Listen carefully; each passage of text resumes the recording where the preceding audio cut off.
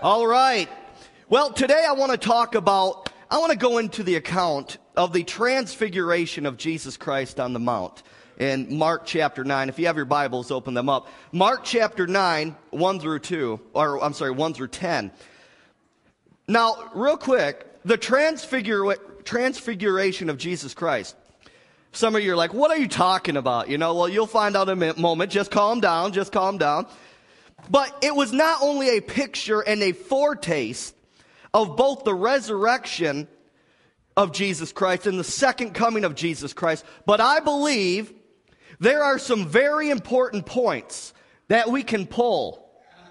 Say, pull out. How many of you know in the Word of God there's the law of double reference? There's one scripture and there's many different references, things that you can pull out and apply to the Christian. How many of you know what I'm talking about?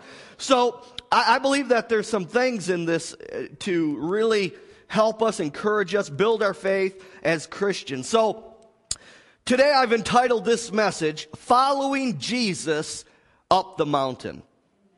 How many of you are ready and willing to follow Jesus up the mountain? How many of you have no clue what I'm talking about, but you want to know? All right, Mark chapter 9, and let's look at verses 1 through 10 here. And he said to them, Jesus said to them, assuredly I say to you that there are some standing here who will not taste death till they see the kingdom of God present with power. Now after 6 days, Jesus took Peter, James, and John and led them up on a high mountain apart by themselves. Say by themselves. And he was transfigured before them. His clothes became shining, exceedingly white, like snow, such as no launderer on earth can whiten them. And Elijah appeared to them with Moses, and they were talking with Jesus. Verse 5, then Peter answered and said to Jesus, Rabbi, it is good for us to be here. Let us make 3 tabernacles, one for you, one for Moses, and one for Elijah. Because he did not know what to say, for they were greatly afraid. And a cloud came and overshadowed them. And a voice came out of the cloud saying, this is my beloved Son, hear him. Suddenly, say suddenly. When they had looked around, they saw no one anymore, but only Jesus with themselves. Now, as they came down from the mountain, he commanded them that they should tell no one the things they have seen, till the Son of Man had risen from the dead. So they kept this word to themselves, questioning what the rising from the dead meant. Now, in verse 1, let's break this down a little bit. In verse 1, Jesus told the disciples and those listening to him that there were some standing there who would not taste death until they seen the kingdom of God present with power. Now, in that scripture, Jesus was talking about the event that was going to follow on the mountain. When Peter, James, and John were going up, he was saying, hey, there's some of you standing right now. You're going to see something that's going to be life-changing to you. But how many of you know that Jesus said in Luke 12:32, he said this, I like this scripture. He said, do not fear, little flock, for it is your Father's good pleasure to give to you, say me, the kingdom. Or in other words, listen to this. Our Heavenly Father takes joy in giving us the benefits that are in the kingdom of God. Yes, Psalm 103 says, forget not all of his benefits. Did you know that our Heavenly Father takes joy in blessing his children? It makes him happy. It makes him joyful when he blesses his children, when his children are partakers of the benefits. Say benefits. Someone needs to hear that this morning. Amen. But listen, Jesus chose to lead Peter, James, and John up the mountain with him. Now, Peter, James, and John really made up the inner circle of those who were closest to Jesus. How many of you want to be in Jesus' inner circle this morning and in this life? They were in his inner circle. How many of you want to abide in the secret place? Psalm 91 of the Most High God. Follow me then on this. The New Testament application is this, that those that spend time getting to know Jesus in the Word of God and in prayer will be rewarded by being led up to the mountain spiritually with Jesus Christ. By going up the mountain with Jesus, I mean drawing closer to Him every day. Maintaining, say maintaining. Abiding, continuing with, maintaining a close and personal, intimate relationship with Him. And along with that, I got some other points that I'm going to be bringing up. Now, but you've got to understand the spiritual significance of going up to the mountain. There's a spiritual significance here. There's a spiritual picture that we as Christians need to take hold of. Because the children of Israel in the Old Testament, they were too afraid. They were too lazy to go up the mountain with Moses to have a personal experience with God. Come on now. And because there was no desire to go up the mountain, to have a personal experience, a personal relationship with God, they ended up, instead of going up the mountain, they ended up going around the mountain for 40 years. Say 40 years. That's a long time. Because of failing to seek God for themselves, they fell into many sins. And they brought a lot of pain, a lot of judgment on themselves. How many of you know that? That's not just Pastor James' interpretation. You go ahead and you read it in the book of Exodus and Deuteronomy and all those books. But listen, there is a price to pay when you choose to reject Jesus' invitation to go higher with Him up the mountain. Go to James 4:8. James chapter 4, verse 8. It's time to go up the mountain with Jesus. He's waiting for you to accept His invitation to go up the mountain with Him, to draw closer to Him. James 4:8 says this, draw near to God, and He will draw near to you. By the way, who takes the first step there? We do. Cleanse your hands, you sinners, and purify your hearts, you double-minded. Now, how do we as Christians draw near to God? Other than through the Word of God and prayer. How do we do that? What are some practical and profitable things that we can do? Well, it's found in the same verse. Verse 8 here. It says, cleanse your hands, you sinners. Now, something you need to take hold of here. I want you to know that the book of James is not written to unbelievers.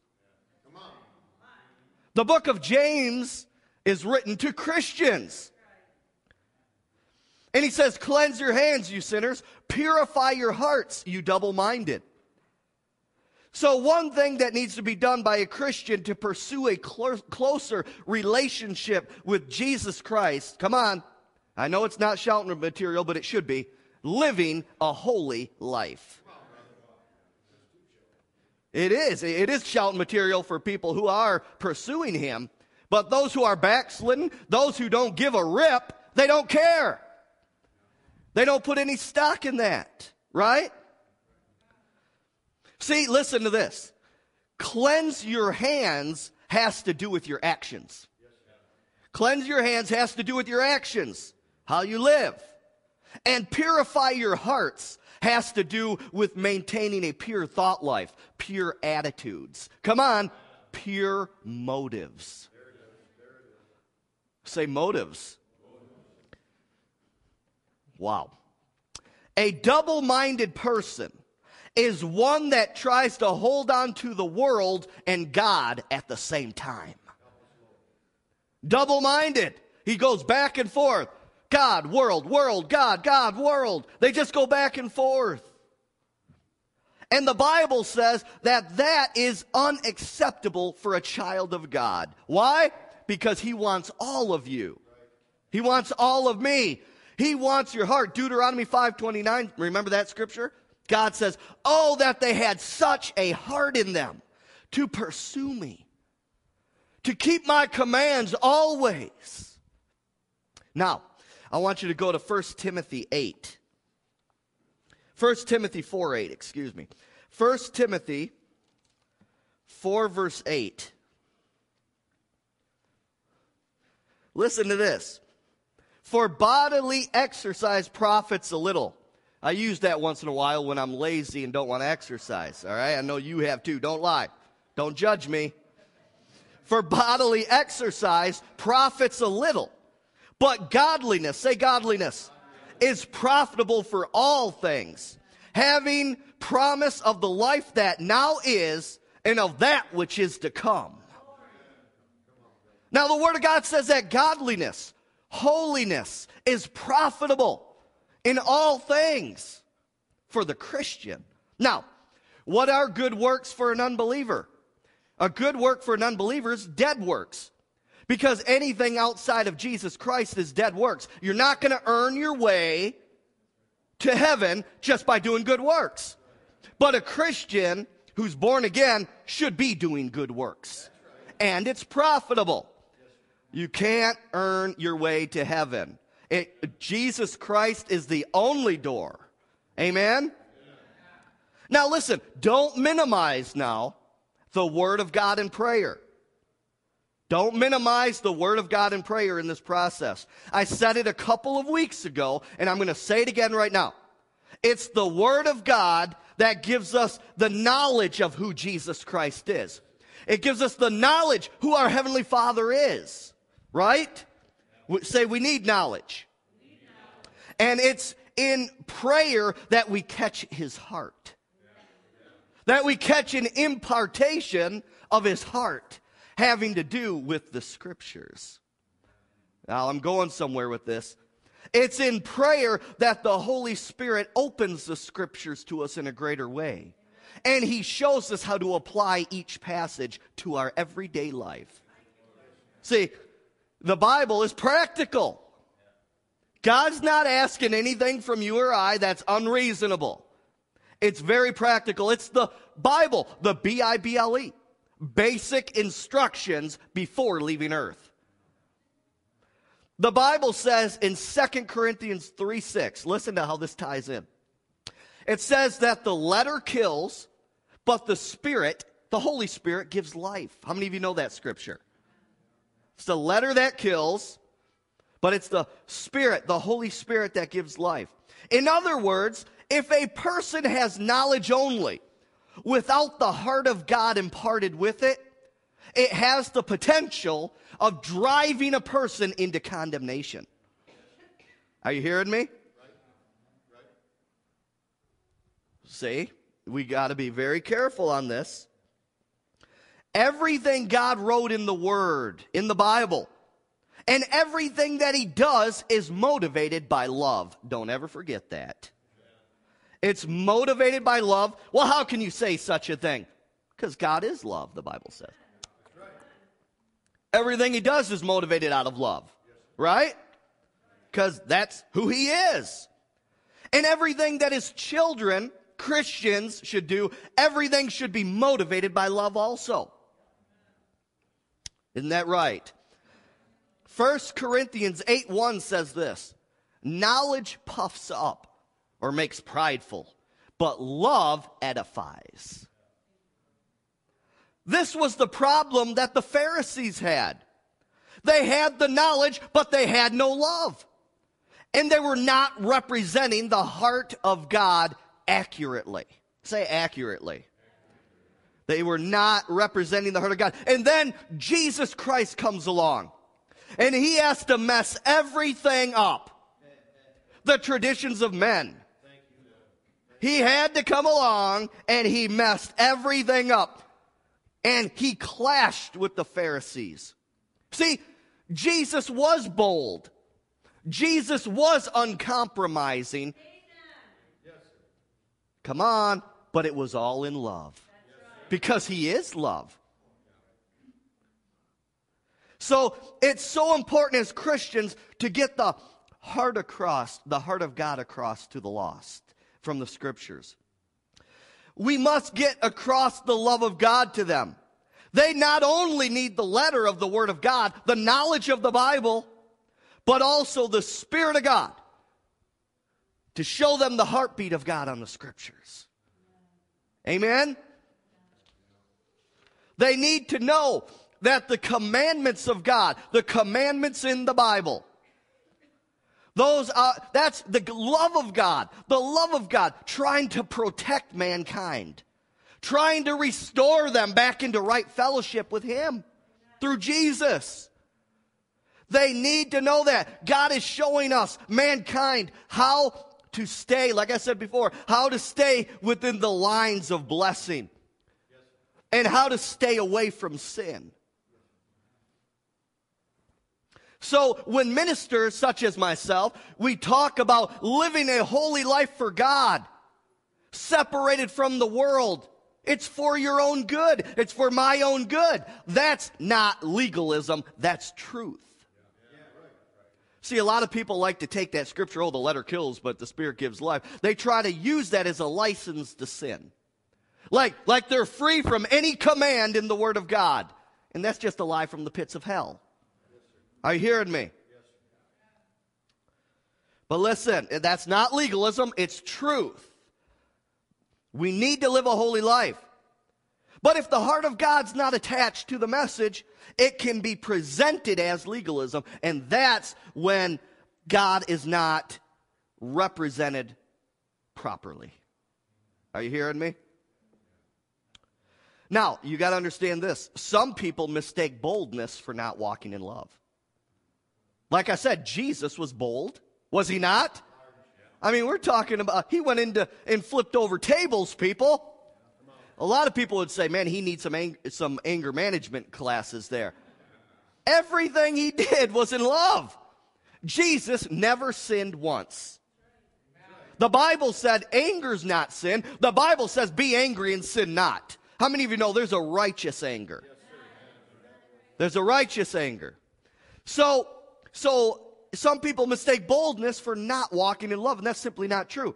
Now listen, you tell me what is not walking in love. Listen, encouraging and allowing someone to stay in their sin and end up in hell for eternity, or confronting their sinful lifestyle with the Word of God and hoping they'll turn to Jesus Christ and get saved. You tell me, you judge. What is walking in love? What is walking in love? I think the answer is obvious. If you love people, you will confront them with the gospel of Jesus Christ, even if it offends them. Are you hearing me? Because I said it last week, I'm going to say it again. The gospel of Jesus Christ is offensive. Oh, come on. You tell a homosexual that homosexuality is a sin, you better believe they're going to be offended. But it's the truth of God's word. Are you hearing me? And if that offense will keep them out of the pits of hell for eternity, praise God. Another one saved from the devil's grip. Are you hearing me? I mean, I was talking to one pastor in the area a while back at a pastor's breakfast. And he was mocking me and some other pastors in the area because we're bold on such issues as abortion, homosexuality, and we're bold to talk and speak what the Word of God says. So this pastor was kind of mocking us, and he said, my church is truly a friend of sinners. Well, he was saying that because he doesn't hold the biblical standards on those issues, you see. So he embraces their sin and he encourages them in it. I mean, even lets them become Sunday school teachers in the church. All right? So, he's mocking us and he said, my church is truly a friend of sinners. And I said, yeah, real good friends you are. Loving them all the way to hell for eternity. Real good friend. Guys, with friends like that, we don't need a devil. Hello. We got to get our heads screwed on straight. Amen? It's the blind leading the blind. And this is right here in our home area, people. right here. And I'm going to be bold to confront these issues.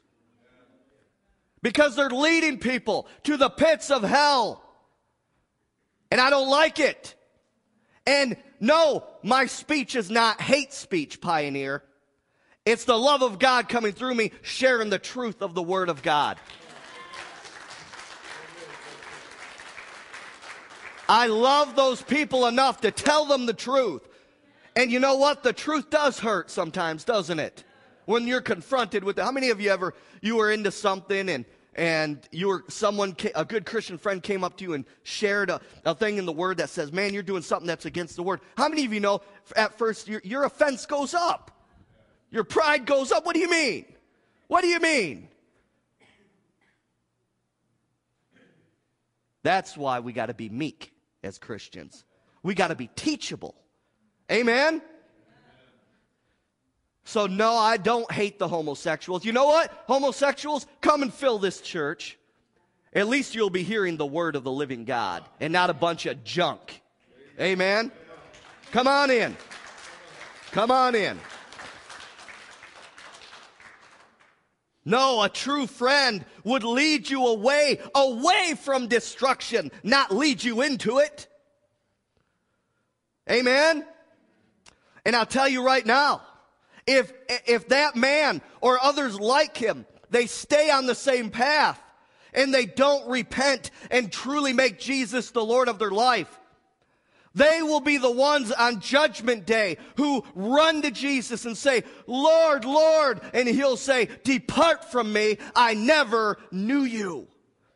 Because you don't know Jesus if you're saying that sin is okay and acceptable in the sight of God. Are you hearing me? That's just a fact. So the verse that says the letter kills, but the Spirit gives life, in no way means that you water down or take away from the gospel of Jesus Christ. It doesn't mean that you water down or take away at all. But it does mean that love should be your motive for sharing the gospel of Jesus Christ. Love should be your motive. And just be prepared. Even if your motive's love, like I said, people are going to take it that it's hate speech. And this is what Canada went into. You can't say that homosexuality is a sin and you'll get thrown in the slammer because it's hate speech. You better believe America's heading in this same direction. Did you read the Pioneer article? That's hate speech. That's hate speech. Not a clue. They're blinded. They're blinded. It means that the Holy Spirit will quicken, will give life, give meaning, and the heartbeat of God attached to the Scriptures. Amen. And if that person is offended at you when your motive was pure, well, that's their problem and not yours. Are you hearing me?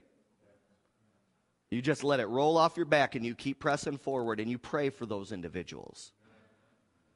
So to draw closer to Jesus, to be in his inner circle, to abide in the secret place of the Most High, we are expected as Christians to live a holy life. Go to Hebrews chapter 12. Are you getting anything out of this? Hebrews chapter 12. Like I said, I mean it. People are tired of hearing fluffy messages. They're tired of hearing fluff. They want to hear real issues that we're dealing with in society today from a biblical stance. Hebrews 12, 1 through 2. It says, therefore we also, since we are surrounded by so great a cloud of witnesses, let us lay aside every weight and the sin which does so easily ensnares us, and let us run with endurance the race that is set before us, looking unto Jesus, the author and finisher of our faith, who for the joy that was set before him endured the cross, despising the shame, and has sat down at the right hand of the throne of God. It says, lay aside every weight and the sin. See, there might be some things in your life, they may not be sin, But they're a weight in your Christian walk. They're hindering you from moving forward with Jesus up that mountain. And it says, and the sin which so easily ensnares us. Unnecessary weights and sin will trip us up as we attempt to climb the mountain with Jesus spiritually. Say trip. We don't want to be tripping. We as Christians are to look to Jesus. It says in the scripture, look unto Jesus. Have you ever noticed when you're driving, if you look at something, wherever you're looking, eventually you kind of go in that direction? That's why the scripture says keep focused on Jesus. And it's when we get our eyes off of Jesus, or we get our eyes on the world, that's when you'll start to accept, well, you know what? What's wrong with this kind of homosexual? What's wrong with abortion? The woman's choice, you know. That when you get your eyes off of Jesus, you'll accept what the world accepts. That's why the scripture is very clear. Keep your eyes on Jesus. Keep your eyes on the Word of God. Don't let it depart from your eyes, Proverbs says. Amen? We as Christians, we're to look to Jesus. It says He's the author and finisher of our faith. How do we keep our eyes on Him in our life? By letting Him lead the way. If we're to look to Him, obviously He's supposed to be the leader. He's in front of us because we're supposed to keep our eyes on Him. He's in the front of us leading the way. The Word of God calls Him the Good Shepherd. Think about it. The more you set your heart on seeking the Lord, the more you read the Word of God, the more you pray, the more you let go of the trash of the world, you are spiritually climbing and following Jesus up that spiritual mountain. You're laying aside every weight. It gets easier. Every step you take to go higher with Jesus, the pull of the world becomes less and less. How many of you figured that out before? You know, as you're pressing into Jesus, the temptations of the world don't seem as strong on you anymore. Why? Because you're allowing your spirit man to get stronger, and your flesh, you're dying to your flesh, the sinful nature. Are you hearing me? It will become easier to overcome temptation. And every time you and I choose as Christians to be led by the Holy Ghost over the fleshly and sinful desires, we are going higher up the mountain with the Lord Jesus Christ. Now, I find it interesting what it says in James 4:10. Go there with me. I find this very interesting. We just read what a little while ago in James 4:8. Draw nigh to God, He'll draw near to you. Cleanse your hands, you sinners. Purify your hearts, you double-minded. Now, I just find it real interesting. I'm talking about climbing the mountain, what James 4:10 says. It says, humble yourselves in the sight of the Lord, and He will lift you up. Now, this is the connection with James 8, which we just read. How do we tie this all together? Humility simply means this: to stop living your life your way, on your terms, but to submit yourself to the lordship of Jesus Christ in your life, which ultimately means that you live according to the Word of God. Right? Well, I'm abiding in Jesus. Well, you're not following the Word. Well, no. If you're abiding in the Word, you're abiding in Jesus. If you say you're abiding in Jesus, you must be abiding in the Word. Because the Word and Jesus are one. Are you hearing me? But listen to this. Humility is a trust, a confidence. It's a strong conviction that God's way is the best way. What does that sound like? Sounds like faith, doesn't it? The Bible says that faith without works is dead. Faith and humility are the power twins of the Christian life. Now, I do want to point out, according to James 4:10, something, listen to this. I want to point this out. It is unscriptural to pray for humility. Did you catch that? It is unscriptural to pray for humility. How many of you ever heard a Christian, Lord, just humble me, Lord, give me more humility? That's totally unscriptural, and you're wasting your breath. Because God says that we are to humble ourselves. Don't pray for something that God has commanded you to do. Humble yourselves. It doesn't say pray for humility, right? Have you ever caught that before? Humble yourselves under the mighty hand of God, and he will raise you up. Like I said, don't pray for something that God has already commanded us to do. Now I want you to notice that the Bible says that if you will submit your life to Jesus in all areas of your life, if you will stop being your own God, that the Lord will lift you up. You know, it's like this. If you lift Jesus up, he'll lift you up. If you will lift Jesus up in your life, he will lift you up. And what is the purpose of being lifted up or going higher spiritually? What is the purpose of that? Jesus wants to reveal more of himself to you through his word. Listen to this. Jesus said that when the Holy Spirit comes, he will lead you and guide you into all truth. Now, it's the function of the Holy Spirit to reveal truth unto you. Did you know that?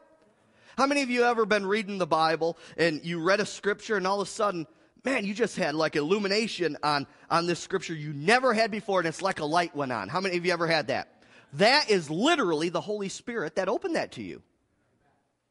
So when that happens, take good note of how that happens, and just know, be familiar with the Holy Spirit, how he speaks to you, how he works in your life. That was the Holy Spirit illuminating scriptures to you. But it's his function to reveal truth unto you. It is the function of the Holy Spirit to reveal more of Jesus Christ to you. It's the function of the Holy Spirit to help Christians go higher and to grow spiritually. Did you know that? To become partakers. It's the Holy Spirit's function to help you and I. He's the helper. One called alongside to help you and I become partakers of every benefit that's in this book through Jesus Christ. Why? Why is the Holy Spirit wanting to do that, though? Have you ever asked that? Why is he doing all this stuff? What is the big plan? What's the big picture on this, God? Jesus said that the Holy Spirit would glorify him. Now listen to how we as Christians tie into this plan.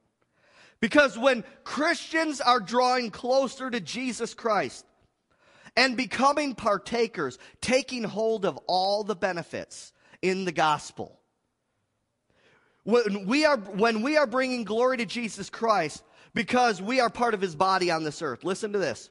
When we become partakers of everything in the book here, the question is, why does the Holy Spirit reveal these things? Why is he so helpful in wanting us? Is it just for our own good? Or is there a bigger plan to this? Remember, we as Christians are called the what? The body of Christ. Jesus is the head. We are his body on this earth. The fact is this. Every time you and I are partakers of every benefit and act in it and be a doer of the word, we are bringing glory to Jesus Christ. You can't separate the head from the body. Are you hearing me? So there's a bigger plan to this. So that's why it's the Father's good pleasure to give unto us the kingdom, as I read in Luke 12:32, because ultimately it brings glory to his Son, Jesus Christ. That's why it's our Heavenly Father's good pleasure to give unto us the benefits of the new covenant and kingdom. And that is what the Christian's purpose and motive should be, to glorify Jesus Christ in all that we do. Amen? Jump back with me to Mark chapter 9.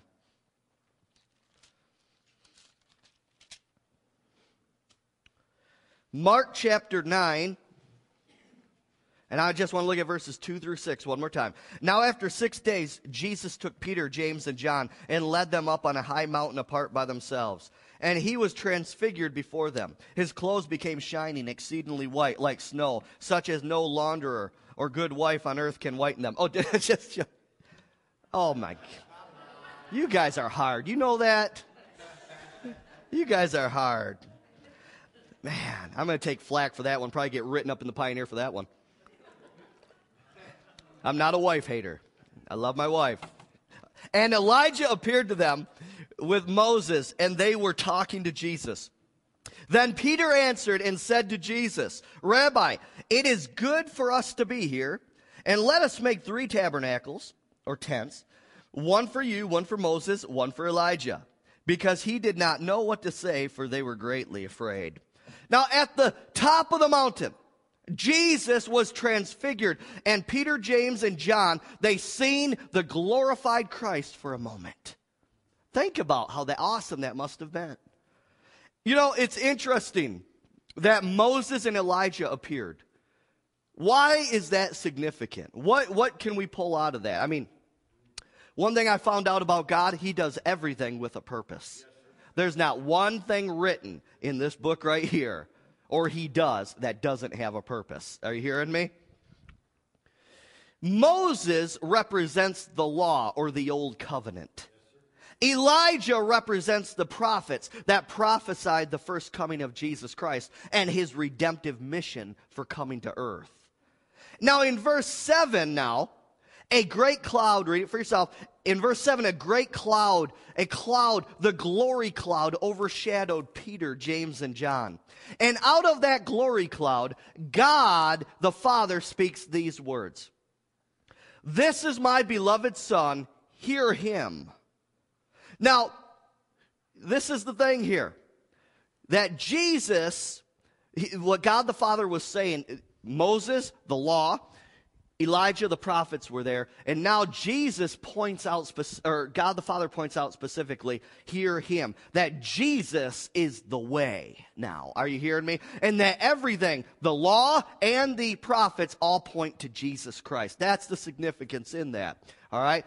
But when you press in, listen, and get into the presence of God, how many of you know you'll hear the voice of God clearer on the inside?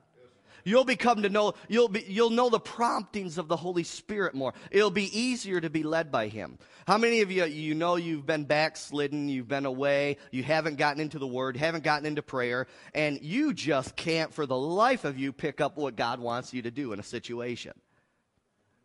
That's because your flesh is stronger than your spirit, man, and your spiritual ears are a little deaf right now.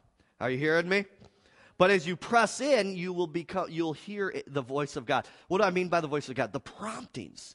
You'll just know. You're more how can I say? You'll become more connected with heaven, if you will. Are you hearing me? But I want to say this again. In this account, God the Father was showing us that the law and the prophets all point to Jesus Christ. Secondly, he was telling mankind that Jesus was now ushering in the new covenant. And we are to hear him. Amen? Amen? Jesus is the only way. He is the only door to God the Father and eternal life. Amen? Now listen to this. I got to point this out too. It's just so neat what the Holy Spirit opens up to you in when you're studying the Word. I find it extremely interesting what 5 verses are before the account of the transfiguration on the mount here. I was blown away when I felt like I needed to read the scriptures just before. Let's take a look at them right now. Look at Mark chapter 8, 34 through 38. I'm talking about following Jesus up the mountain. When he had called the people to himself, with his disciples also, he said to them, here it is, whoever desires to come after me, let him deny himself. And take up his cross and follow me. For whoever desires to save his life will lose it. But whoever loses his life for my sake and the gospel's will save it. For what will it profit a person, if he gains the whole world and loses his own soul? Or what will a man give in exchange for his own soul, for his soul? For whoever is ashamed of me and my words in this adulterous and sinful generation. How many of you know we're in that generation right now? Of him, the Son of Man will be ashamed when he comes in the glory of his Father with the holy angels. The fact is this. If you really want to see Jesus Christ for who he is in the fullness and his glory, you must deny yourself, take up your cross, and follow him up the mountain. Are you hearing me? I mean, how many of that? Isn't that awesome? How like I said, everything in the Word of God is in for a purpose. The structure of the Word of God. And right before the transfiguration, God just so happens to slice that passage right there in there and says, you must deny yourself. You must deny yourself. It is when you drop your pride that the Holy Spirit reveals more and more to you from the Word of God as a Christian. The Word of God says in James that God resists the proud. He opposes the proud. And that's talking to Christians, by the way. How many of you know a sinner is already prideful? They want to be their own God. They want to live their own way. Right?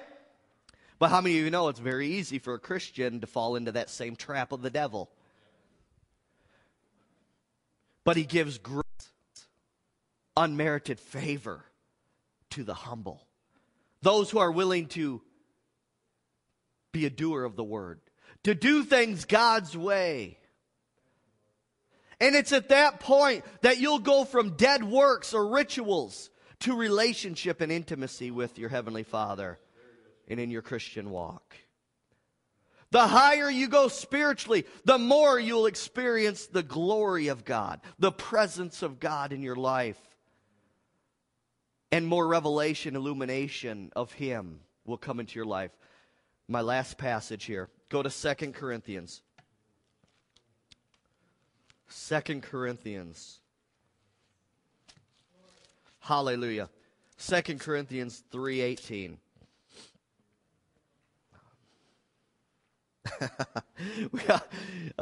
We always joke around. The going joke in our family is, preaching too long. You preach too long. You preach too long. Well, I don't know how I could fit anything in 20 minutes, to be honest with you. I'm just getting warmed up. I mean, that's just the introduction for me. I mean, my goodness. All right, 2 Corinthians 3:18. Listen to this. But we all, talking about Christians, with unveiled face, beholding as in a mirror the glory of the Lord, are being transformed. That literally means transformed from the inside out. It's a transformation on the inside, and then it comes outward. See, when it's outward and not in, then you're just a Pharisee. You got the dead works, but your heart's not changed.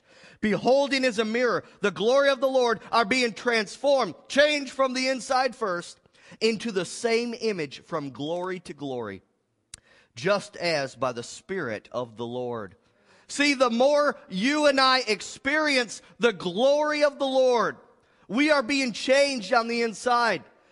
As we press in to know Jesus more, we are being changed into, it says, the same image. From glory to glory. Every time the Holy Spirit, listen, reveals a piece of the puzzle from the Word of God, a change takes place on the inside of us. It's another step toward glory for the Christian. See, it's all about Jesus Christ. Don't ever forget that. It's all about Jesus Christ. Everything in the Word of God, from Genesis to Revelation, points to the Lord Jesus Christ.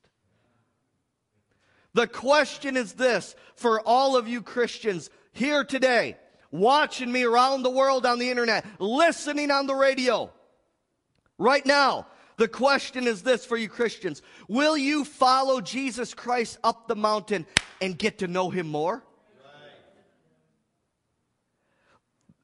See, listen to me. The books are about to be closed on history as we know it.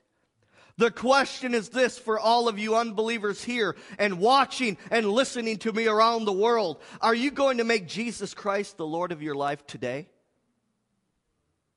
Listen to me. Let's stand in this place. The Bible says this, that today is the day of salvation. Why? Why does the Bible say that? Because you may not have a tomorrow. You may not have a tomorrow. And the day that you take your last breath on this earth, game over. Your eternity, your eternal destination is sealed for eternity. Now, if there's someone in this place, you've never made Jesus Christ the Lord and Savior of your life, Today is the day of salvation.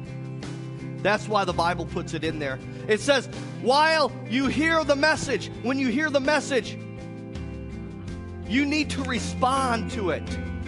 You need to respond to the message today. If you've never made Jesus Lord of your life, I want you to come forward today. And I just want to have the privilege of praying with you, to becoming born again, making Jesus Christ the Lord of your life, and having your eternal destination sealed as you follow Him up the mountain. Now, maybe there's someone in here, you said the sinner's prayer a while back in your life. And frankly, you don't know if you were to die right now, if you were to drop dead right now, you don't know if you would go to heaven. Friend, that's too big of a risk. You need to settle it in your heart today that if you took your last breath, you would go to be with Jesus for eternity in heaven. If you need to rededicate your life, I want you to come forward this morning. Maybe there's someone in here, you've never received the Holy Spirit baptism. The Bible, that's not a Pentecostal experience. It's not a Pentecostal charismatic experience. It's a Bible experience. If you want to learn more about the Holy Spirit baptism, just come forward and I want to talk to you about that and pray with you. Maybe there's someone in here, you're battling a sickness, a disease, physically, emotionally. Maybe you just need someone to come into agreement with you in your life over a certain thing. I want you to come forward. The rest of you, I'm just going to open up the altar and you can seek the Lord on your own. And I want you to settle it in your heart today that you're willing to throw aside every and any weight. You're willing to deny yourself to make Jesus the Lord of every area of your life and follow Him up the mountain. Worship the Lord.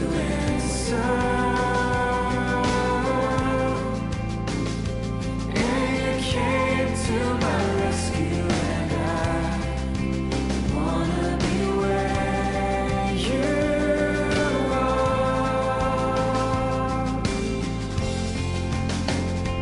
I call, you answer. If you call out to Him, He'll answer. That's His promise. You call out to Him, He'll answer. He said, those that come unto me, I'll in no wise cast out. He wants your heart today. He wants your everything. And He's ready and willing to turn your whole life around today.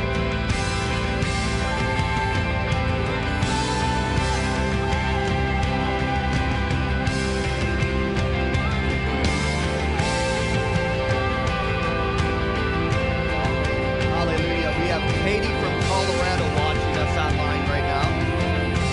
And she put in a prayer request.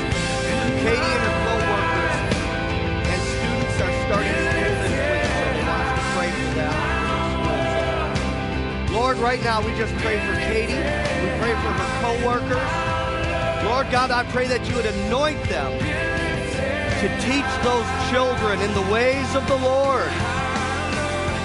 Lord God, whether it's a Christian school or not, I pray you would give them boldness to stand for your word. Give them the knowledge they need to do a great job, Lord. And Lord, I pray that you'd prick the hearts of the students, that you'd draw that whole school nigh to your Son, Jesus Christ. And that, Lord, revival would come to Colorado, Lord. Revival would come to that school in the mighty name of Jesus. We loose the anointing of the Holy Ghost upon you all right now in Jesus' name. Hallelujah. Glory to God. Glory to God. What a blessing. Thank you, Jesus. Who needs prayer? Just come right up.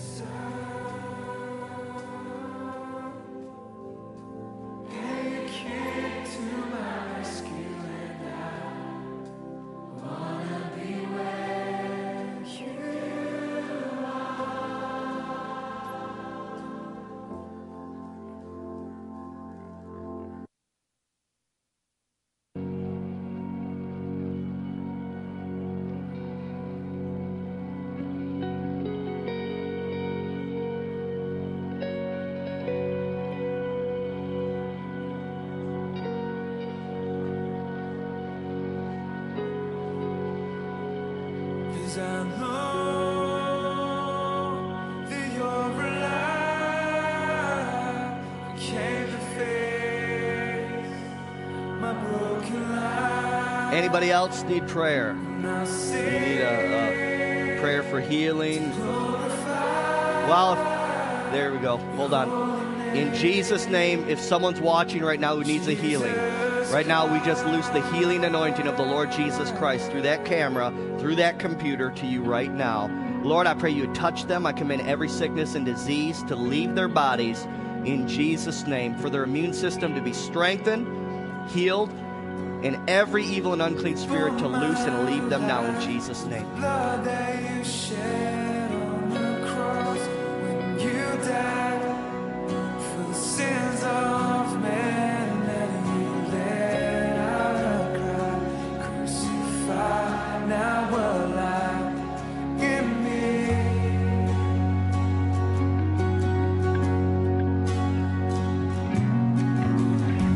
These hands are yours, teach them to serve as you please. And I reach out, desperate to see all the greatness of God. Let my soul rest assured in you.